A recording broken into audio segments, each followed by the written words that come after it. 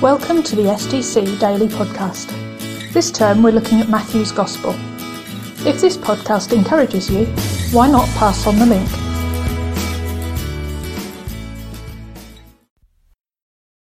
Welcome to Wednesday's podcast. I'm Clarissa Finnemore and I'm married to Tom. Today's passage is Matthew 26, 36 to 56. I'm going to read verses 38 to 40, but I'd encourage you to read the whole passage. Then he said to them, "My soul is overwhelmed with sorrow to the point of death. Stay here and keep watch with me." Going a little farther, he fell with his face to the ground and prayed, "My Father, if it is possible, may this cup be taken from me, yet not as I will, but as you will." Then he returned to his disciples and found them sleeping. I don't know about you, but I've found 2020 a challenge. The constant unknowns, unable to plan, unable to see family and friends. It has challenged me physically with things like juggling homeschool. As a community nurse, I've had to adapt to changing procedures like wearing PPE. We all this year have had to adapt in some way.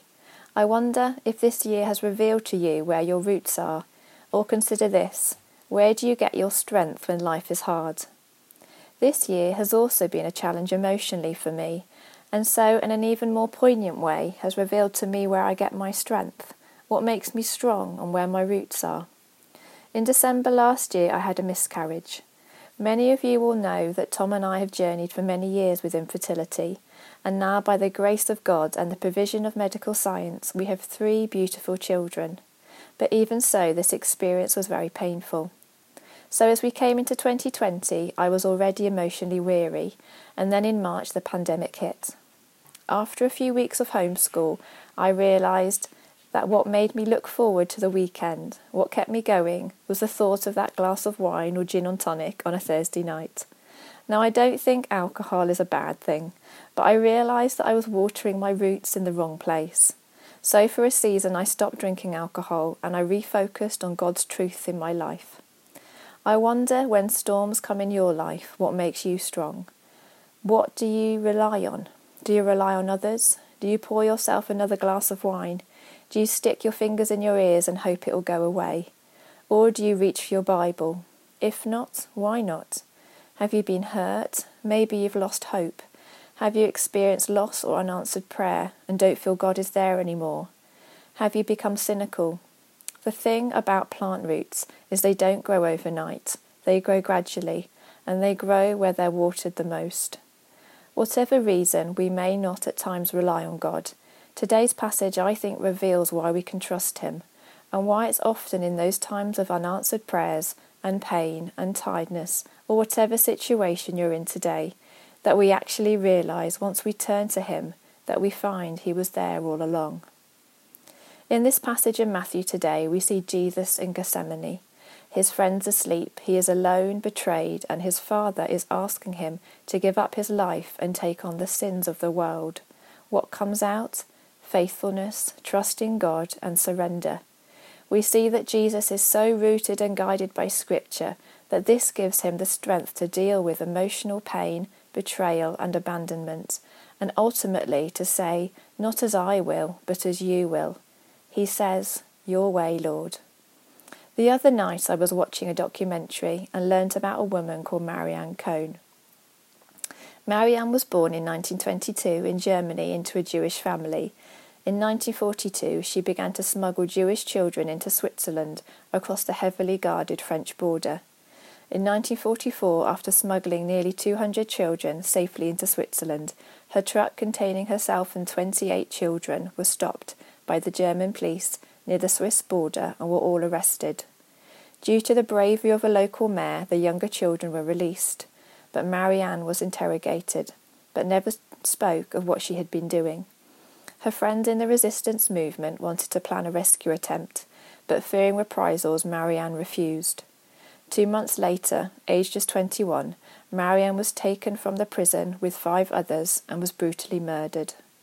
I don't know for sure what kept Marianne strong, but I can only imagine that her Jewish faith and her love and commitment to the lives of the children and passion for truth and justice had something to do with it. Emotional pain. We can read in today's passage that Jesus was feeling sorrowful and anxious. My soul, he says, is overwhelmed to the point of death.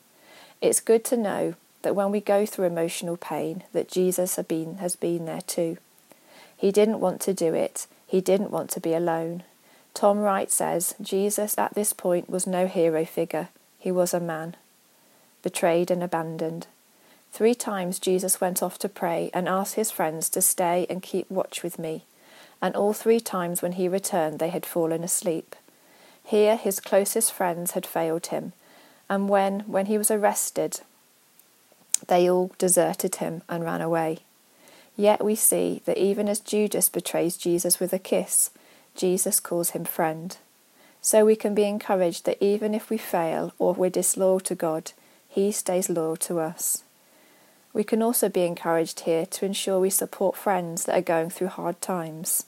Jesus longed for the support of his friends, so how much more should we support those that are going through difficult times? Your way, Lord. And then despite the loneliness and the betrayal, Jesus, not in resignation, but with courage, says after pleading to his Father, "If it is not possible for this cup to be taken away unless I drink it, may your will be done." Jesus was so grounded in the scriptures that he said to the crowd, "This has all taken place that the writings of the prophets might be fulfilled." Let me end with a prayer. Lord, today, would you begin to reveal to me where my roots are?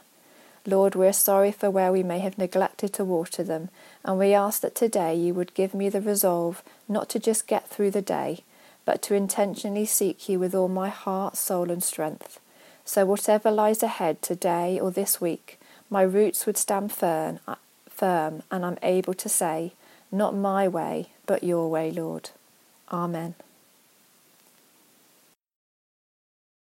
Matthew 26, 36-56. Then Jesus went with his disciples to a place called Gethsemane, and he said to them, "Sit here while I go over there and pray." He took Peter and the 2 sons of Zebedee along with him, and he began to be sorrowful and troubled. Then he said to them, "My soul is overwhelmed with sorrow to the point of death. Stay here and keep watch with me." Going a little further, he fell with his face to the ground and prayed, "My Father, if it is possible, may this cup be taken from me. Yet not as I will, but as you will." Then he returned to his disciples and found them sleeping. "Couldn't you men keep watch with me for 1 hour?" He asked Peter, "Watch and pray, so that you will not fall into temptation. The spirit is willing, but the flesh is weak." He went away a second time and prayed, "My Father, if it is not possible for this cup to be taken away unless I drink it, may your will be done." When he came back, he again found them sleeping, because their eyes were heavy. So he left them and went away once more and prayed the 3rd time, saying the same thing. Then he returned to the disciples and said to them, "Are you still sleeping and resting? Look, the hour has come, and the Son of Man is delivered into the hands of sinners. Rise, let us go, here comes my betrayer." Jesus arrested. While he was still speaking, Judas, one of the 12, arrived. With him was a large crowd armed with swords and clubs, sent from the chief priests and the elders of the people. Now the betrayer had arranged a signal with them. "The one I kiss is the man, arrest him." Going at once to Jesus, Judas said, "Greetings, Rabbi," and kissed him. Jesus replied, "Do what you came for, friend." Then the men stepped forward and seized Jesus and arrested him. With that, one of Jesus' companions reached for his sword, drew it out, and struck the servant of the high priest, cutting off his ear. "Put your sword back in its place," Jesus said to him, "for all who draw the sword will die by the sword. Now do you think I cannot call on my Father, and he will at once put at my disposal more than 12 legions of angels? But how then would the scripture be fulfilled that say it must happen in this way?" In that hour Jesus said to the crowd, "Am I leading a rebellion, that you have come out with swords and clubs to capture me? Every day I sat in the temple courts teaching, and you did not arrest me, but this has all taken place that the writings of the prophets might be fulfilled." Then all the disciples deserted him and fled. Amen.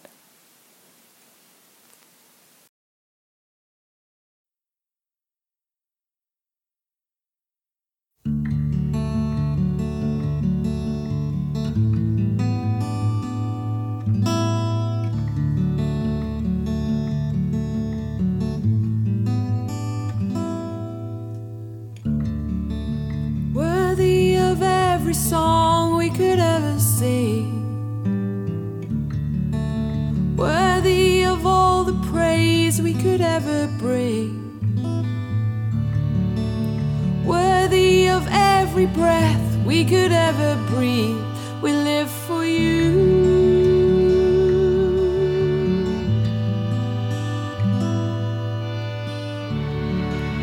Jesus, the name above every other name.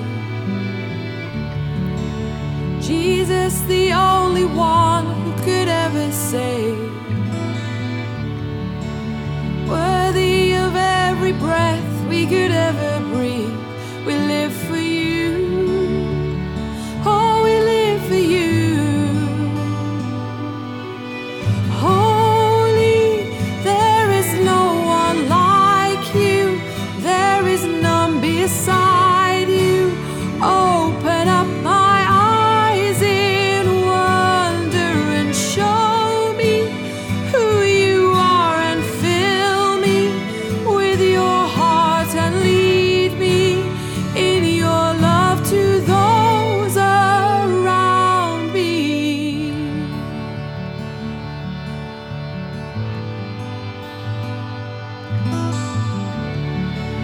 Jesus, the name above every other name.